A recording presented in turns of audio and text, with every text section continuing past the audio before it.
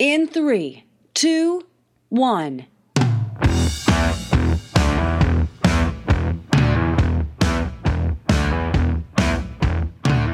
Seismic shifts are redefining business, communities, and individual life.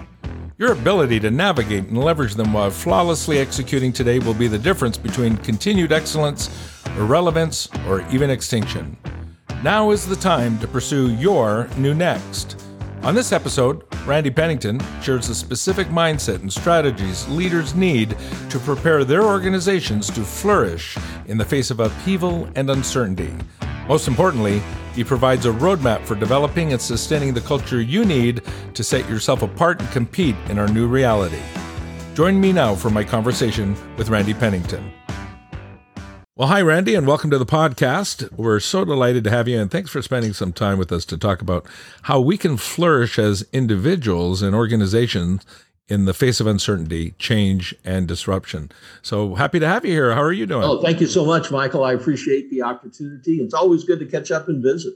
Absolutely, not a problem. Hey, before we get into it, we need to cover a little background for our listeners. Now, I know you went to school at Texas A&M. What was the path after, business school? What was the path that you took to get started in this direction or on the topic? I'm assuming you didn't leave university and start getting right into it. Where'd you go from there? No, actually, by the way, I have to clarify in case there are any true Aggies. I went to one of the campuses, one of the university system campuses, but I'm not an Aggie. I'm not allowed to say that. I'm not allowed to wear the ring because only the flagship campus. Actually, though, Michael, my undergraduate degree and my master's degree, my postgraduate work was in organization administration and management, but my bachelor's and master's degree are in psychology and sociology. And right after I finished my undergraduate degree, I spent 2 years while I was in grad school. The phrase I like to use, I played volleyball with schizophrenics for a living. I was a rec therapist at a psychiatric hospital, which in many ways sort of uniquely qualifies me to do what I do today, maybe more than anything else. But then I went from there into a transition into human resources. I became one of the senior leaders of a startup facility. We opened the very first state-supported facility, fully accredited for children and adolescents in the state of Texas. And I was one of 3 senior leaders in that group. And I had 8 departments reporting directly and everybody sort of indirectly at that point. And then I was recruited into a consulting firm where our focus was on performance management, right, change. In essence, it's interesting. We created a program. You've been around a long time, like I have. You probably remember something called positive discipline in the workplace. Yeah, absolutely. Yeah. I was a partner in the firm that created that. Nice. We were also the people that brought peer dispute resolution to the marketplace. We worked with Mark Edwards out of Arizona State. We were the first people to commercially market and bring 360 feedback to the marketplace. I was a partner in that little boutique consulting firm. And interestingly enough, one of my clients told me, he said, we had just finished a large positive discipline implementation. And he said, we thought we bought a new performance management system. Right. What you really sold us was a culture change. And I said, yeah, but you wouldn't have bought a culture change if we'd sold that. Just package it differently and then solve the same problem. Right. And so I became sort of an organizational nerd interested in culture and change and transformation and how businesses get better. I became interested in that very early on at the hospital. We didn't call it culture, but we decided from the outset that we wanted a different type of workplace. And we wanted a place, first 2 years, our turnover rate was half of all of our benchmark facilities. We were doing things that nobody else was doing at the time. Now everyone's doing that stuff. But back then we were sort of ahead of the curve on it. And like most of us that get into this business, sure, I don't know who you wanted to be when you started. Right. I was going to be a doctor. I was going to be a doctor, go to med school. But when you started doing this, there was probably one person that you read or that you talked to and you thought, I want to do that. Yeah, right? Exactly. Tom Hopkins, a sales trainer out of Scottsdale, was speaking in a seminar. I didn't have any money. I couldn't afford it. This is 1978, 79. So I actually snuck into his seminar. I had to put a suit on and I snuck in. Everybody else was wearing suits. So it was focused on real estate, but I went in and listened to his strategies and man, it just talked to me. But I watched how he worked with the audience and I thought, man, I'd love to do that. And maybe not the way he does it. He's so masterful at what he does and given back for years. And I know you're aware of him, but I thought, I want to get into that. I want to do that. And that set that forward. And my business is, I started applying what he taught, and that kind of took me out of med school and rather focus on my business and chasing the business part of it. So that's how I did it. How about you? Right. So the first thing, I was interested in this topic already. I played with it in grad school. I wrote my master's thesis on organizational burnout. We created an instrument to predict burnout. Wow. In the hospital where I was. Yep. But then I read Tom Peters' In Search of Excellence. Great book. And then I saw Tom Peters present. He's amazing. And I thought, yeah, well, I can do that. Yeah. Right? He's amazing. Right. So, I always find it interesting because we tend to go, if you look at your career, I know that you work a lot with sales teams and sales organizations, and that would track very closely to what Tom Hopkins did. If you look at the things that I do, I'm sort of an organizational culture and strategy nerd, just like Tom Peters. Excellent. We get those things that speak to us. Well, in that vein, our focus of this episode is really talking about specific mindset that is necessary and strategies that leaders need to prepare their teams to flourish in the face of upheaval and uncertainty. And most importantly, we want to create a roadmap for our listeners to develop and sustain their own cultures and themselves and how to set themselves apart and become preferred in their markets. Now, we have definitely been living in a couple of years with extreme uncertainty. We've obviously, with the pandemic, we've got stuff going on over in Europe right now with wars and ends of wars, all kinds of things going on, lots of upheaval for sure. And so we're all hoping to get back to some normalcy. Now, you suggest in your work that won't happen, and it's a fool's errand to think that we will. What do you say that? Well, it happened quite by accident. Back in April of 2020, in the early days of the pandemic, I was talking with someone on a podcast like this, and they said, when will we get back to normal? You're the change and transformation guy. And I said, there's no more new normal. There's only a new next. Yeah, exactly. Yeah. And so great line. That and it sort of blew up, and I thought maybe there's something there. Yeah. But I go back to right after 9/11, Michael, and about 6 weeks after 9/11, you remember those days, all the conferences were canceled and everything else happened here in the U.S. And I happened to be at a conference that wasn't canceled about 6 weeks after. And Lady Margaret Thatcher was the closing keynote speaker. Goodness. So I decided to stick around because all my other conferences and work had been canceled after 9/11. Right. And Lady Thatcher came on the platform and she said, you here in the United States have been told now for several weeks that the world has changed forever. She said, my perspective is different. The world has stayed the same. It's just that our illusions have been stripped away. Mm-hmm. Yeah, it's more. And I thought, we've experienced pandemics before, we've experienced wars before. If you go back in history, all the things have happened similarly, not the same, but similarly to the way it happened now. You go back to 2008, 2009, the real estate bubble here in the U.S. bears an eerie resemblance to the Dutch tulip bubble of, I thought, 1637. That's right, over in Amsterdam. Right. So we've done this before. And we as humans have this tendency to believe that the first time we've experienced something is the first time anyone has experienced it. Yeah, it's interesting in how that impacts our impressions of things and our assumptions. I remember my first recession, and then I started tracking them through the National Bureau of Economic Recovery because they predict them. And we've had a bunch of them. And I actually like them. I'm kind of glad we get recession. And some people say to me, well, what are you talking about? Because it creates opportunity. When things are going well, when everything is going good, there's nothing to fix. It ain't broke. Let's not fix this thing. But unless the pain is so great they have to change, all right, or the pleasure is so good they want to. People don't. Organizations don't. So for me, when there's a disruption like that or a major disruption, they panic, and that creates opportunity. So I don't know about you, but I've actually had some of my best years ever in my career during recessions. Yeah, 07, 08 was my best time. Now, for over 2 decades, you've been helping organizations initiate and manage change. What are some of the reasons, and I know in some of your writings and programs, you've got 4 or 5 reasons why individuals and organizations have difficulty adapting to change and what they can do to overcome them. What are some of those reasons that they should be focused on?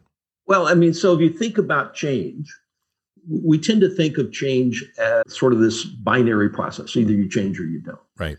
We all change not because of intellectual understanding, but because of emotional readiness. Interesting. Emotional readiness. What do you mean? Yeah. So, for example, some years ago, I was chairman of the board for the American Heart Association for the state of Texas. Mm-hmm. And during that year, I traveled pretty much all over the state talking to, I used to live in Texas. It's a big place. Right. And it took me a long time to get around to everyone. But whenever I spoke to groups, some as small as 5 or 6, some as large as 500 or 600, I always asked these 3 questions. How many of you should eat healthier than you eat today? Every hand would go up. Right. How many of you should exercise more than you exercise today? Every hand would go up. And if you smoke, how many of you shouldn't smoke? Right, every hand. Right. And it's at that point in time, it sort of dawned on me. It's not about intellectual understanding of the need to change. Right. It's about something that creates the emotional readiness that you're willing to move forward and you're willing to take action. They want to move to that change.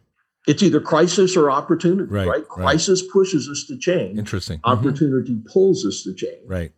And we know in individuals and organizations, it's usually crisis. To your point, things are going well. Why would I mess this up? Right. Interestingly enough, though, the best organizations, maybe it goes back to my psychology training, the term I use, the best organizations and leaders exist in a perpetual state of positive paranoia. Mm-hmm. Positive paranoia. Interesting. Herb Kelleher, the famous founder of Southwest Airlines, right, once said, I have famously predicted 11 of the last 3 recessions.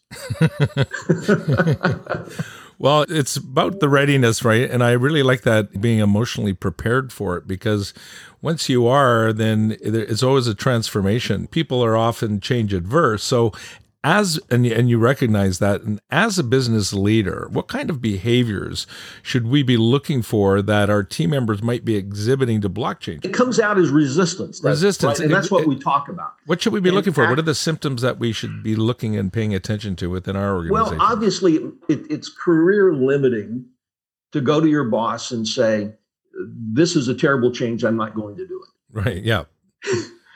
And so what you see is little subtle sabotage. Yeah. And it's not that it comes across as blaming or it's other people's fault. It's those symptoms that are lack of ownership. They'll do just what you ask them to do. By the way, I have a firm belief that in organizations, the middle of the organization is where change goes. You talk about this in your writings. You say that people support what they help create, and then no one ever argues with their own ideas. Absolutely. Yeah. And so we tend to look at the top of organizations. We think this is a wonderful idea. Truthfully, people at the front lines, right, they just want to know where we're headed and that you're consistent in getting there. But people in the middle of the organization have grown up and arrived where they are, knowing how to succeed in an environment and in a world that you're seeking to change. Right. Interesting. So how do we determine what or how to change, what we should do and maybe what we shouldn't do? I was listening to some of your work last week, and you gave a great Steve Jobs example or quote about changing. How'd the quote go? Do you remember? Well, but Jobs said, of all the things that we did at Apple, one of the things that I'm most proud of were the things that we chose not to do. Yeah. And so we look at change as either adapt or die. I mean, adapt is the easy level of change. Adapt is who moved my cheese, my iceberg is melting. Adapt is what my wife told me when she said, Randy, I'll never ask you to change. when I got married, but then she went on to say, I do expect that you'll continually adapt. I think I had that too. Yeah. Adaptation, it's that or survival. So, right.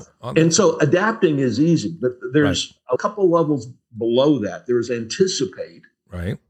So it's be ready for things that might come up to us, that might happen. And then there's pursue. What are those things that we ought to be pursuing, to your point, of what makes us preferred? There are changes that we know that we should pursue to make us preferred. Right. By the way, the fourth level of change is really level 0, and that there are changes that we should ignore. And the ones that we should ignore are ones that don't move us toward our vision, don't create more value for our customers. Sure. Don't make sense. Exploit a strength or overcome a weakness, right? And don't help us live our values more effectively. If it doesn't do those things, then that's change we probably should ignore, unless it's a regulatory change that we don't have a choice about. Right. It's forced upon you. It's very interesting to see how some companies they embrace change. They look forward to those opportunities, and there's companies that fall by the wayside. I was reading one statistic just the other day that since preparing for this interview and conversation, since 2000, 52% of companies in the Fortune 500 have either gone bankrupt, been acquired, or ceased to exist. That's 52% in the Fortune 500 have disappeared. Where do they go? They've been, downsized, right-sized, or capsized. And back in the 1958, when this was first, created, the average time you remained in that index was about 61 years. Today, that's just not the case. So it's closer to 10 or 11 now, I think. Yeah, where are companies getting it wrong? Well, you talk about it a lot, and that's relevance. Yeah.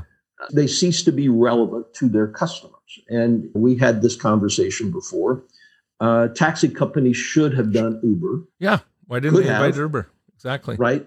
Sears should have been Amazon. I mean, Sears, if you go back to when Sears had the greatest, the Sears catalog was Amazon before there was Amazon. That's right. And so Sears should have been Amazon. Probably could have been Walmart, but it should have been Amazon. And so you start thinking about where you are. And Jack Welch said this back in the GE president, 80s, the GE former GE CEO. Yeah. And he said, the difference between winning and losing is how the men and women of our company view change as it comes at them. Interesting. And he said that back in the 80s, and everybody went, yeah, right. And then, as you remember, in our world, change sort of blew up in the 90s as a topic, and it stayed consistent ever since.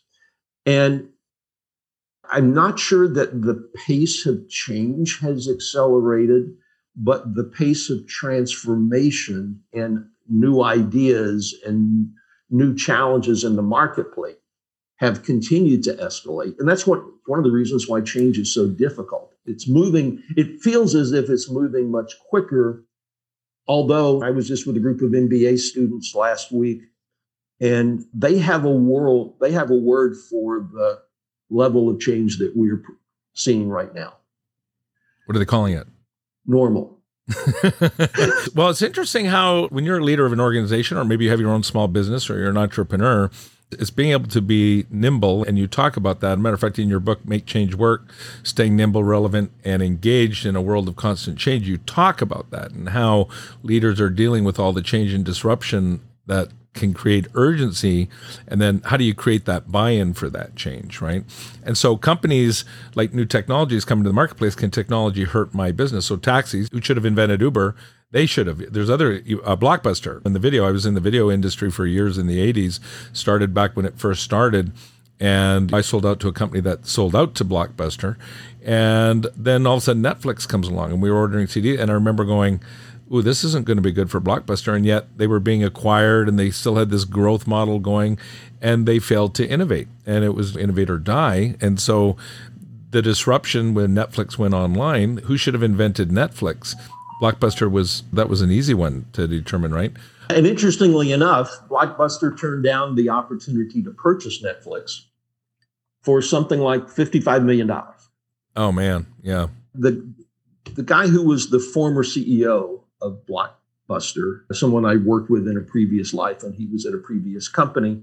And I actually talked to a few of the people at Blockbuster. And there's a couple of things that I think are important about Blockbuster that are important for companies today. First off, they had a division working on online strategies. They had to move them out of their office because there was so much resistance from the existing people to what they were trying to do. And one of the guys that worked there told me that he said, we all knew that it was coming. We just thought we had more time. So they knew it was coming. It accelerated. Well, prior to COVID and the pandemic, I was telling my clients, here's the trends I see. They'd ask my opinion 10 years from now. Here are all the things I see happening. And I'm not saying I was right on it. I said, here's what I see coming down. And that's all been accelerated. It's here. And to your point, it's all been compressed, and I see the acceleration. So creating a mindset for change and embracing the change. And in our role in our organizations, I'm always looking at new technologies, artificial intelligence. We have governments that are purposely slowing down the implementation of AI into programs because it's going to get rid of so many jobs. Back, in the old days, a new technology came into the marketplace, 2 new jobs got created. Today, when a new technology comes in, it's something like 2 jobs get destroyed or taken away. And so those are some of the outside threats that are going to be disruptors in the future. And I think, as you say, developing that mental fortitude and mindset to expect that as the new normal. And why is it that we have that problem with change? It goes in our personal lives too, that disruption, things that we like to get our routines. And I'm a creature of routine. I have my daily rituals. We all are. Yeah. When I've read some of the work on how the human brain works, we're sort of hardwired, at least most of us are, hardwired to value routine and habit and stability. Mm-hmm. It is part of how our brain operates. We seek order out of things. Yeah. I also think there's always a systemic piece too. Right. If you think about what leaders receive recognition for accomplishing. Right. Any time that you're innovating, any time that you're making a change, there's always the potential for a dip in performance. Right. As we're learning something new, as we're acquiring a new habit, as we're moving to a new technology, whatever that might be. And we don't reward people for that. The stock market, publicly traded companies, doesn't reward you for having a bad quarter. No, everything's for next quarter and that's it. So we've set the system up to make it more difficult for people to innovate. That's why when you look at the companies that are perpetual innovators, Hewlett-Packard accomplished it until people that founded HP started to die off. Right. And then it became just like any other company. Elon Musk is doing it, but it's his company. He can do it. Yeah. Amazon is doing it, but basically it's still Bezos' company. It's publicly traded, but we all know that we're just all riding on the coattails of whatever Bezos does next. And so it's hard to keep that at the forefront of your organization if the leadership doesn't value it.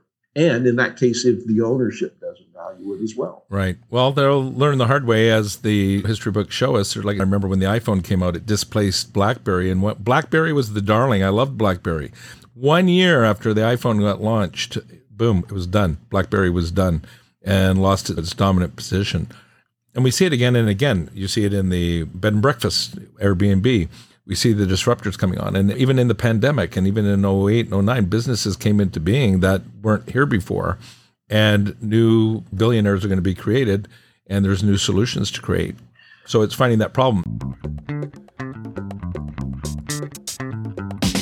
This episode is sponsored in part by Rainmaker Digital Solutions, featuring ActiveCampaign. Looking to drive growth with customer experience automation? ActiveCampaign, the #1 marketing automation platform for e-commerce, B2C, and B2B companies, gives you the email marketing automation, and CRM tools you need to create incredible customer experiences.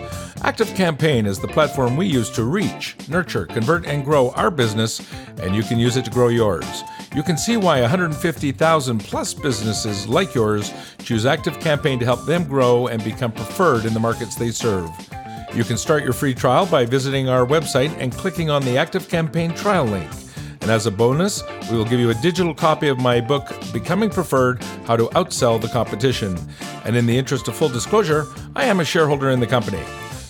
Now for the rest of my conversation with Randy Pennington. Now, you talk about, and you briefly mentioned emotional readiness, and that businesses can prepare their people for and maybe help to counteract fear. And you've talked about that. So we prepare them, which could be done to change or understanding change. Do you recommend that through training, through speaking? How do we get awareness around that? There's a couple of things. Training helps. First off, so it goes back to who do you select? Right. I'm a native Texan. I grew up in a small town in Northeast Texas. And one of the sayings I heard growing up is it's much easier to ride a horse in the direction that it's going. You guys always have such great sayings. Yeah. Yeah. And so if you find someone who naturally challenges the status quo, right, we don't typically hire those people. No. But we probably should. Well, interesting. Yeah. Because we need some of that, and we need to value that. But that's, what gets reinforced gets repeated. So what are we doing to help people bring good ideas to us? Or are we, on the other hand, punishing people for their good performance? You mentioned GE, they're one of our clients, and I remember golfing with one of their top executives, and they were asking me some questions. And so our role as advisors and consultants and speakers is to tell them the truth. And so I tell them the truth, and the comments I routinely get are, hey, this is so refreshing. Why won't my people tell me this? Why won't they talk to me about this? Because they're all just being told what they want to hear. And we see the dangers that come from that. And we see it in our political systems. We see it in our businesses, where there needs to be an open channel, an open path where people feel safe to be able to go, hey, what about this? And that's where, and you're exactly right, Michael. And so one of the challenges is, if I'm a business owner and I want that, there's a good chance that people I hire, if I don't screen for that, there's a good chance that the people I hire grew up in a place where you don't tell bad news. Interesting. And so we all bring baggage to every situation. Right. And some of it's little overnight bags. Some of us have great big steamer trunks that we carry around with us.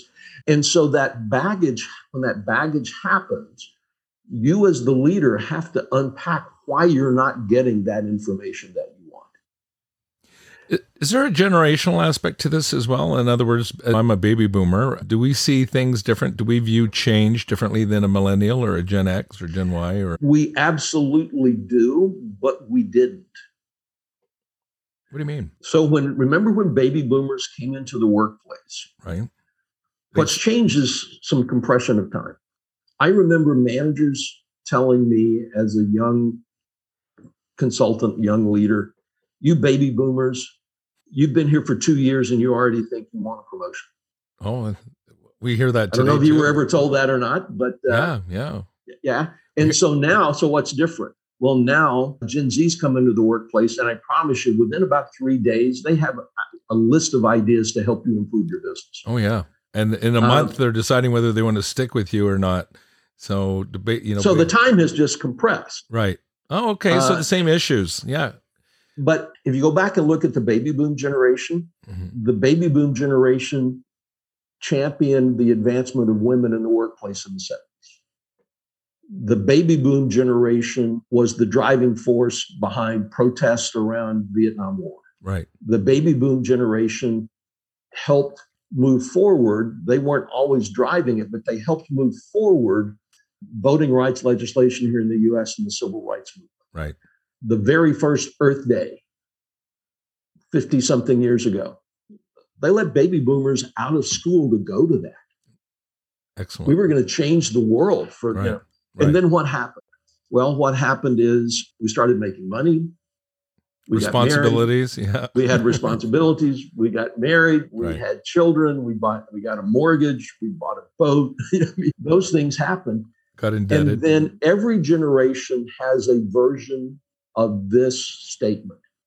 It's, I walked 6 miles to school uphill in the snow both ways. Barefoot. Yeah, exactly. Yeah. And so for now, millennials, it's going to be, I had to have a device that I carried in my pocket to get information. I just didn't have it jacked into my head. Right. Yeah. So we all have that. So what's old is new again, and it's just recycling. That's interesting. That's a good perspective.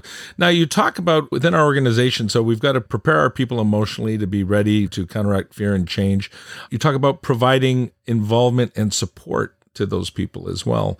Talk for a moment about that. Is there a best practices way? There is, and it's how you choose your involvement. So that's the very first question a leader has to change is how do you want people involved? Now, very often leaders, I find leaders say, okay, so I just let them decide what we're going to do. No, we're not going to do that. If you ask people, if you give them the problem and say, I want you involved in creating the solution to this problem, it's not whether we're going to change or not, it's how we're going to change. And so that level of involvement needs to be focused on the things that are appropriate for that individual. So if I'm dealing with my senior leadership, I've got my executive VPs and everybody off on a strategy session. Yeah, there's some about where do we need to go. Right. But if I'm dealing with frontline team members, it's this is where we're headed. Help me identify the barriers and the best way to get there. So the involvement has to be appropriate and context to what you're asking the person to do. Sure. Now you talk about, and people make their changes based on emotion. They, back up with the logic part of it, but it's very much an emotional issue. And we know that feelings inspire people to stick with a change, even when it's uncomfortable.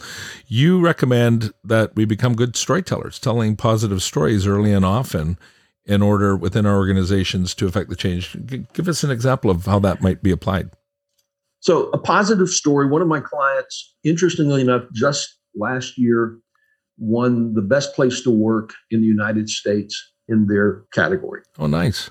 Yeah. And they're very proud of the work they've done. I've worked with them for about 4 years now, and they're very, very proud. They've worked very, very hard. And right after COVID, one of the things that happened is the CEO said they have a number of temp agency employees. And early in those days, remember, tests took 4 days. And so as soon as he came out, then they said, anyone who comes up with symptoms, we're going to pay you for the 4 days that you're off automatically without you having to touch your PTO time. And if you're a temp agency person, we're going to pay you as well. And we're going to pay that because we don't want you having to worry about those things while you're worrying about do you have COVID or not. Sure. Right. Now, that is a positive story that got told throughout the organization over and over and over again. And it's one of those stories that paid dividends for months and months later, because this was a change that needed. People were worried about what was going to happen with their leader, about what was going to happen to them and what was going to happen to their business. And here was a leader doing something that created trust, showed his credibility, and the stories around that brought all kinds of goodwill. So the next time that organization, that leader says, we need to pursue this change. Right. What do you think the response would be? You'd hope it'd be positive. And it will be, because it's, wait a minute, he took care of us. He's not going to knowingly run us off the cliff. No. And by the way, I tend to look at resistance a little different than most people. I think resistance to change, if you're a leader, is more than likely your friend, not your enemy. That's interesting. And here's the notion behind it. Yeah, what do you mean? Yeah, so you start with the assumption. You believe that most people in your organization want to do a good job when they come to work every day. Right, you assume that. Right. So if that's the case, that means any resistance to change is either a legitimate concern or a legitimate fear in their minds. Right. As a leader, wouldn't you want to know that? Yeah, it would be important to know their perspective. And so I look at resistance as an opportunity to either, one, surface something that maybe we missed, right. Or two, put a positive story out there to help people understand that this fear, while it might be real to you, it's highly unlikely it's going to happen. Well, it's that negative feedback that you need in order to change direction. I've been a pilot for about 40 years. And when you're flying, most of the time you're off course. So most of the time you're headed in a direction, but you're always flying off course. And the navigation system's constantly correcting based on feedback, based on where you are now and where you're headed to. So to me, I view similarly as you do, that resistance is the negative feedback I need to change course, or an objection to change course in my direction, right? So that makes total sense. The last one I want to touch on with that is you recommend that leaders go first. I know a conversation with Ross Perot, founder of EDS. I remember in Pro Systems out of Dallas there. I think I was reading somewhere that he once told you that leaders eat last, but they go first. What do you mean by that? Well, Mr. Perot was very, very kind to me over the years. I was able to spend a lot of time with him. It goes back to his training in the Naval Academy. Right. And it's something that he carried forward. And he said the leaders eat last because they want to make sure their troops are fed. Mm-hmm. If you're in battle, you want to make sure that your troops aren't stumbling around due to starvation. Right. So you want them to feel nourished and taken care of and appreciated and valued. You don't want your team to say, I'm sitting here starving and I'm looking up the hill and seeing my leader feasting in a tent. Right. So the eat last piece goes to that. Interestingly enough, though, even in today's world, I think leaders have to counter that with, you might eat last, but that doesn't mean you don't eat at all. Right. It's another one of those things I learned from growing up in a rural area. You can't draw water from an empty well. Right. So as leaders, we have to replenish ourselves. Yeah. But we make sure our team is replenished too. But they go first means that if you're leading a change, right, it's more important than ever that they see you embracing the change. Yeah, you've got to become a product of the strategy. Sure. Right. And if you ask most people in organizations, should things change around here? They go, yes, everything should change and they should go first. Right. Great leaders who lead change go, wait a minute, I should go first. If this is something I'm asking people to do, I should go first. It's one of the things that Mr. Perot talked about a great deal. Yeah. Yeah, no, it's great advice. I mean, people look at change, and I've come to the conclusion, it's not that people don't mind change, it's that they don't like being changed. They want some element of control in there. And some of the things you do, again, in your writings, in your books, are you give 2 or 3 that I think are great ideas, and we can kind of finish up our conversation today on that. But number 1, individuals and organizations can be more intentional and aware. And you liken the example you use in your writing, and I'm sure it's been controversial, and I don't think it's too soon, but you liken it to the virus or the COVID-19, the pandemic. Ideas within organizations spread like a virus, good, bad, or indifferent, but we can be aware of ourselves, and then there's things we can do to inoculate ourselves or prepare ourselves so we can be intentional and aware of remedies or problems or potential upsets, and then where can we go? Then I know you talk about using all the tools at your disposal and then find help and get help when you need it. And I think that's really key. It is interesting to note when I wrote the article about great article. Culture is like a virus, and there are always ideas that are trying to get into your business. Right. And it's the culture that keeps them out. When those negative ideas are coming in from wherever, it's the power of your culture that serves as the T cell or the whatever cell it is that keeps them out. And I think that's really important. But even then, sometimes you need help. Right. You need help to see what's going on. I mean, I just finished a culture audit with a client last week. And when I finished the audit and gave them the feedback, one of the responses was, there's nothing really here that we can disagree with because we sort of knew it. We knew it already, which then goes to the question, why did you keep doing it? Right, yeah. And it comes back to exactly the things that you talk about, Michael, that things are working. Yeah. Well, it's like you do things until you get finally fed up with it. And then you go, hey, I'm going to change this. And we all have blind spots. As individuals and organizations, we all have a blind spot. And that's why bringing in outside a 30,000-foot perspective is useful, and hiring folks like yourself to come in and take a look at the reality, because I know you can see it and get a snapshot view in a few minutes of working with an organization. You soon find out where the trouble areas are. So, Randy, I always like to ask this of our guests. All of us have unique abilities. All of us have superpower of some sort, sometimes more than one. What would you say your superpower is? I think I have a superpower. It's the ability to understand, take macro information and understand it at a micro level and distill it down to what's the real issue. The essence of it. That's probably the thing that I do best for my clients. Oh, that's huge. It saves a lot of time. What would you say your kryptonite is, your Achilles heel, the thing that, like for me, it's detail, and I talk about this. I hire people who are amazing with detail. I see the bigger picture, but I've got people to help me with the detail. What's your kryptonite? I hate to lose more than I love to win.